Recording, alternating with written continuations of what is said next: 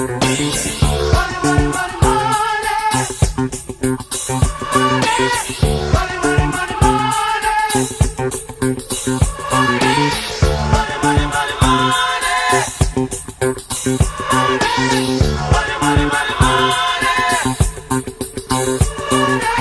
Thursday and welcome to Not Boring. So today is going to be a fun one. That was the OJ's For the Love of Money. That's the song that I go with whenever we're talking about kind of financial products, and today we certainly are. Today's an exciting one for me. It's the first time I've done a collaborative essay. I've written, obviously, by myself before. I've had guest posts before, but this one was a real partnership with somebody I've been a huge fan of for a while, Sari Azout. Sari is an early-stage investor, strategist, and author of one of my favorite newsletters, Check Your Pulse. And she reached out to me to tell me about this company called Fairmint. And it has the potential to be massively impactful. Now, Fairmint plays in the crypto space, but it's enabled by crypto. Crypto isn't the product. But because Sari is so much deeper in the space in social money, we figured it'd be fun to write the post together, and she can share her expertise with the audience. So without further ado, Fairmint and the democratization of upside. Radical compensation. The history of financial innovation is the history of democratizing access to upside. As more stakeholders share in the wealth they create, they're incentivized to collaborate, experiment, and innovate. There would be no Silicon Valley, for example, without the Employee Stock Ownership Plan, or the ESOP. When a group of engineers known as the Traitorous Eight left Shockley Semiconductor Laboratory to found Fairchild Semiconductor in 1957, investors rewarded their treachery with a new type of compensation: stock options. If Fairchild did well, they would do very well. Options seem radical then. They're commonplace now. Startups are risky, and they don't have nearly as much money as their more established competitors. Options, which give employees a small chance at a life-changing payout, are how startups compensate for that risk, and they've been the pixie dust that has fueled Silicon Valley's meteoric half-century rise. When the products startups made were things like microchips and database software, it made sense that the employees should share in that upside. But what happens when the boundaries between employment and work begin to blur? When people become the product? In just the past week, both Airbnb and DoorDash filed their S-1s ahead of going public. Many employees and investors will become multimillionaires. Some will officially become billionaires. Uber and Lyft have added more than $30 billion to their combined market caps over the past month, enriching investors and employees alike. That's a beautiful thing, the American dream. But millions more who fall in a new gray area between employee and product, the dashers who deliver your food, the drivers behind the wheel of your Uber and Lyft, the influencers who create content on Instagram, and the hosts who let you into their home, don't participate in that upside. The result is that the economic interests of the largest internet platforms are poorly aligned with their most valuable contributors, their users. User-generated everything. The digital economy has radically changed the nature of the relationship between customers and corporations. Individuals have switched from being passive consumers to being an essential force in creating value, either through their actual work via Airbnb, DoorDash, Uber, So-Far artists, Wikipedia editors, Airbnb hosts, or their data, Facebook, Google, etc. Today, the user is not only the consumer, the user does the work. In the gig economy, users who contribute time and data are rewarded linearly. To earn more, an Uber driver needs to drive more. The platform grows exponentially, while the platform's most important asset, the driver, earns linearly. As large platforms get richer off their users' personal data and time, people are trying to regain control. We spent the last 15 years working for gig money, likes, retweets, or follows. The platforms gave us reputation or cash, but no ownership, upside, or voice in its evolution. But the balance of power is shifting, and companies are recognizing the need to better align with their users. Over the past few years, we've seen a lot of experiments in the space. Andrew Yang's data dividend would force platforms to pay their users for their data.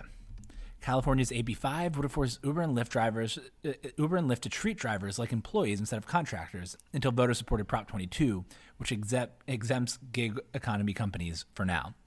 Denim startup Distilled became the first customer-funded fashion brand when it raised $1.7 million from customers via crowdfunding in 2016 and gave away equity to shoppers who shared the brand.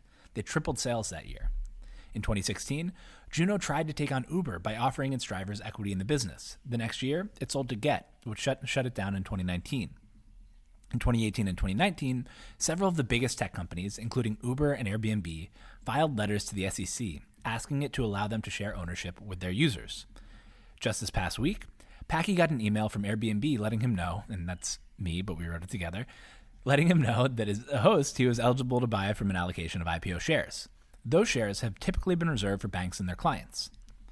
Those attempts have been clunky and largely unsuccessful because platforms have used old tools to solve new problems. The internet is a new way to interact, so it's only natural that 40 years after its invention, we'll come up with digitally native ways to distribute and exchange value, unconstrained by legacy financial infrastructure.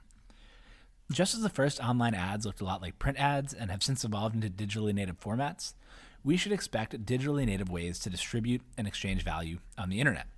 And in the essay, which you should go read at notboring.substack.com, there's a chart that has pre-internet and Web 1.0 examples of funding, social and engagement, knowledge and work, Web 2.0, which is tech-enabled and doing old things better, and Web 3.0, which is where we are now, or just at the beginning of, which is internet native and allows us to do brand new things instead of just doing old things better. We need the tools for the next era of social networks, creators, and businesses to engage with their community while monetizing along the way. The time is right. Cultural tailwinds support inclusive economic models as opposed to the extractive models that define the first decade of the gig economy. Software is eating the markets, giving more people knowledge of, comfort with, and access to new investment opportunities. And crypto is making it possible to financialize everything. Bitcoin is ripping, up 57% over the past month heading into Thanksgiving. It's eerily reminiscent of the 2017 crypto bubble, but it's different this time. With use cases becoming clearer, Crypto 2020 is much more about the infrastructure on top of which a wave of killer apps are being built. Web3 and crypto. Quote, if we assume that the World Wide Web has revolutionized information and Web 2 revolutionizes interactions, the Web 3 has the potential to revolutionize agreements and value exchange. It changes the data structures in the back end of the internet, introducing a universal state layer by incentivizing network actors with a token. Sherman Voshmagir in Token Economy. Crypto comes with a lot of baggage, so it might help to boil it down to three main use cases in the context of the ownership economy. 1. Financial. Raise funding that communities, creators, and companies need to create things while aligning their upside with early fans, workers, and other participants. 2. Social. Create a community around you in which your fans and users engage and become your distribution. There's also an element of social signaling that you were the first involved and tiered access to exclusive rewards. And 3. Governance. Give stakeholders a voice in the decisions about your business, platform, or community. It's still incredibly early. Instead of thinking of crypto as a full-fledged product, think of it as a new set of tools engineers and entrepreneurs can use to build. Just as the internet in the late 90s was engineering heavy and design light, crypto thus far has focused too much on the technology and not enough on the user experience. Too much on what is technically possible and not enough on how it can improve people's lives. There's a vibrant ecosystem of new projects that are powering the infrastructure for social tokens, including Props Project, which is a turbocharged loyalty program that rewards people with tokens for doing things like sharing and engaging. Foundation bills itself as Culture's stock exchange and features a collection of crypto art that users can invest in and trade. Zora is a marketplace to buy, sell, and trade limited edition goods by buying one of a limited supply of tokens that's exchangeable for socks, t-shirts, and more. And Roll, which is a really interesting one, mints branded tokens or social money, giving people and communities their own custom tokens. I could have Packy. There's a thanks token, Hala, or RNG are some examples of projects. Social tokens provide fans a means of not only sharing financial upside with their favorite creatives, but also enable tiered tokenized access based on fan engagement.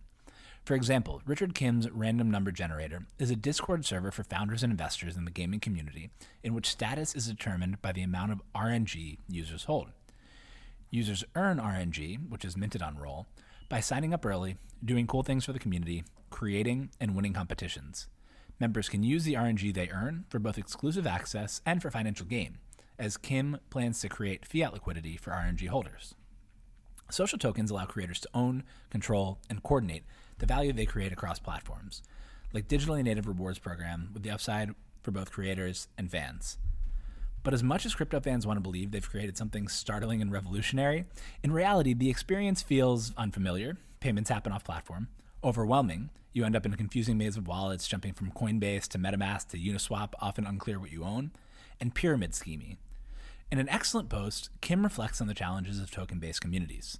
He said, quote, "Whether they acknowledge it or not, tokenized communities are so focused on token price that they lose sight of why they were created to begin with. The shared values and interests, the intrinsic motivators, the glue that is left when all the other bindings are stripped away. This is common with new technologies. The first iterations focus too much on the technology itself instead of the user experience the technology facilitates. Social tokens represent one step in a fundraising progression, from traditional cap tables and ESOPs towards more programmable, easily exchangeable money that fits into the flow of a well-thought-out user experience." And again, there's another table here that you should definitely check out. It goes through the progression from traditional cap tables and ESOPs to rewards crowdfunding, equity crowdfunding, social tokens, and finally programmable equity. And it goes over some examples, use cases, what the user experience is, access, liquidity, tech, governance, value prop, and regulation. Again, notboring.substack.com. Go check it out to see the table. It's really helpful. It was really helpful for me to read to understand the space. Like social tokens, Fairmint is built on DeFi rails, but unlike them, you wouldn't know that from looking at their site. DeFi is a part of Fairmint's tech stack, not its main value prop. Meet Fairmint. Fairmint is like Kickstarter on steroids, mixed with Carta, embedded right in the products we use and love. They're building the picks and shovels for founders to turn their equity into the most powerful tool to engage with their contributors. Equity powers the entire stack of entrepreneurship and is the most powerful tool to align financial interests. It has a simple value prop. Help make this company more valuable, and you will be rewarded. Equity is the reason startups can write that bullet that goes something like, be a team player, be willing to get your hands dirty, go above and beyond the responsibilities of your role, and do whatever it takes to help this company reach its full potential, on every job description with a straight face. It's also the greatest wealth-building financial instrument. Until now, the absence of a single global, open, and interoperable system of record for equity has hampered innovation and the democratization of equity ownership. Luckily, global, open, and interoperable system of records are what crypto does best, and Fairmint is using it to build software-powered financing services to raise capital continuously from anyone who supports their product and mission. Fairmint created the Continuous Agreement for Future Equity, or the CAFE, an updated version of Y Combinator's SAFE, which lets a company's stakeholders buy or earn equity in the company at any time directly from their website. It's programmable equity. Companies will be able to add a buy equity button right to their site as easily as they add a buy with Apple Pay button today. Importantly, user investors don't need to know or care that they're dealing with a DeFi product. They only need to think about how the product benefits them. For founders benefit because fundraising is no longer a full-time job. On Fairmint, founders raise funds on a rolling basis in a set-it-and-forget-it fashion. They can set up automated incentivization plans and align their stakeholders with their success. And it gives them flexibility.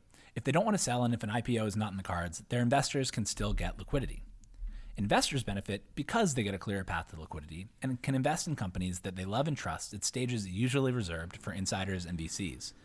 And users benefit because they can participate in the financial upside either by purchasing shares or earning shares for supporting the company. Shares sold via Fairmint are dollar denominated and look like any other investment you might own. Fairmint abstracts away a ton of complexity, so users can focus on how they might use Fairmint to grow their business. Our heads are swimming with the possibilities. What if Wikipedia was owned by the editors? Could the small businesses that list on Yelp or the contributors who power its ratings own shares in the company? Could Reddit reward its moderators with ownership? Why couldn't Airbnb give hosts equity when they become superhosts? Shouldn't Uber's drivers own a piece of the business if they maintain a high enough rating over enough rides? Would writers be less likely to leave Substack if they owned a piece of the company? What if users of early SaaS products could invest in the company itself? My mom has been singing Zoom's praises since 2014. She'd be retired if they'd worked with Fairmint. What if Taylor Swift's fans could replace Scooter Braun? And these are just the businesses that have been able to thrive within the existing financial infrastructure. What kinds of businesses could work with Fairmint that couldn't have before? One area that seems right for this model are marketplaces with particularly challenging cold start problems. A marketplace cannot acquire demand if there's no supply, and the supply side has no incentive to join if the demand isn't there. This makes marketplaces extremely difficult and expensive to build. Many marketplace companies either fail or are forced to raise a lot of venture money so they can try to spend their way to liquidity. What if, instead, they incentivized early participants with ownership in the company? Instead of just supply, marketplace participants become loyal builders and evangelists. If companies can provide incentives for early adopters to participate before critical mass is achieved, they're more likely to pose a credible threat to incumbents. As Charlie Munger said, "Show me the incentives and I'll show you the outcomes." A lot of business models that failed in Web 2.0 will become viable in Web 3. The next generation of platforms like HomeJoy and TaskRabbit, which solved the marketplace liquidity problem only to suffer from platform leakage as customers and providers took their relationship offline after the first transaction, could stand to benefit from aligning their incentives with the people who do the work. Coming circle, could cafes replace the traditional ESOP that has fueled Silicon Valley's growth, facilitating more liquid employment while retaining the benefits of equity ownership? The current model, negotiate an options grant before you started working and slowly earn those options as you spend more time at the company, is a clunky solution that optimizes for lower administrative burden and keeping employees at the company. Worse, employees who leave before an exit often can't afford to buy shares today and hope for an outcome later, and they give up the right to buy their shares, missing out on the upside. But what if companies could give employees equity on an ongoing basis based on their contributions? There are countless examples of more junior employees making a bigger impact in 2 productive years at a company than some execs make over 4 years, but the current structure isn't set up to handle those cases. It pretty much presumes that you know in the beginning how much impact somebody's going to make to your company over time. That's never the case. And ongoing liquidity would be hugely valuable in ensuring that all employees are able to make money from the shares they've earned. When stakeholders, partners, investors, creators, evangelists, and employees are properly incentivized, the possibilities dwarf the imagination.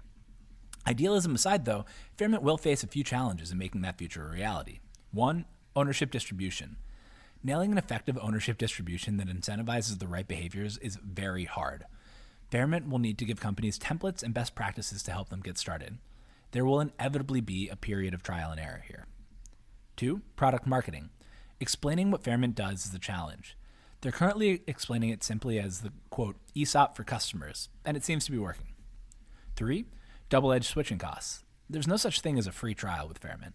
Once you decide to use Fairmint and sell shares via a cafe, switching to another model is a huge pain. That creates high switching costs, which is a moat, but also barriers to adoption. Fairmint has its work cut out for it, but we're rooting for it to succeed. A world in which Fairmint is successful is the kind of world we want to live in. Vision. There's this recurring theme on the internet and with people more broadly. When something is easy, people will do more of it. Creating content was the first thing that became easy on the internet, and more people began to create content. WordPress turned people into bloggers, YouTube turned people into videographers, and Substack is turning us all into newsletter writers. Likewise, if creating and sharing value becomes easy, more people will do it. In the same way the internet was a democratizing force that gave everyone in the world the ability to easily create and share information, the next step is to give everyone in the world the ability to easily create and share value. Better economic alignment between platforms and participants is coming and will enable the advent of true stakeholder capitalism to give billions of people the opportunity to build wealth alongside the products and services they love and use. New technology is powerful, not because of what it can do, but because of what people can do for other people with it. Crypto can create new financial models, and those new financial models can in turn unleash a monsoon of creativity and new business models. Fairchild Semiconductor's investors couldn't have envisioned Fairmint when they decided to incentivize the Traitorous 8 with upside in the business. But with hindsight, we can draw a wavy line from one to the other. Driven by network effects, technology has radically changed the pace of wealth accumulation. It took Hyatt 63 years to be worth $7 billion. It took Airbnb 12 years to be worth $18 billion. Crypto's true promise is the ability to usher in a new economic operating system where distributing that value is as easy as paying payroll. One that can close the wealth gap by pulling wage earners out of the debt stack and into the equity stack. One that allows people to share in the upside and ultimately shift the paradigm of ownership to the individuals and communities responsible for creating value. Viewed through that lens, Fairmint is more than a product. It's a movement. Thanks for listening. Enjoy your weekend, and I'll talk to you on Monday.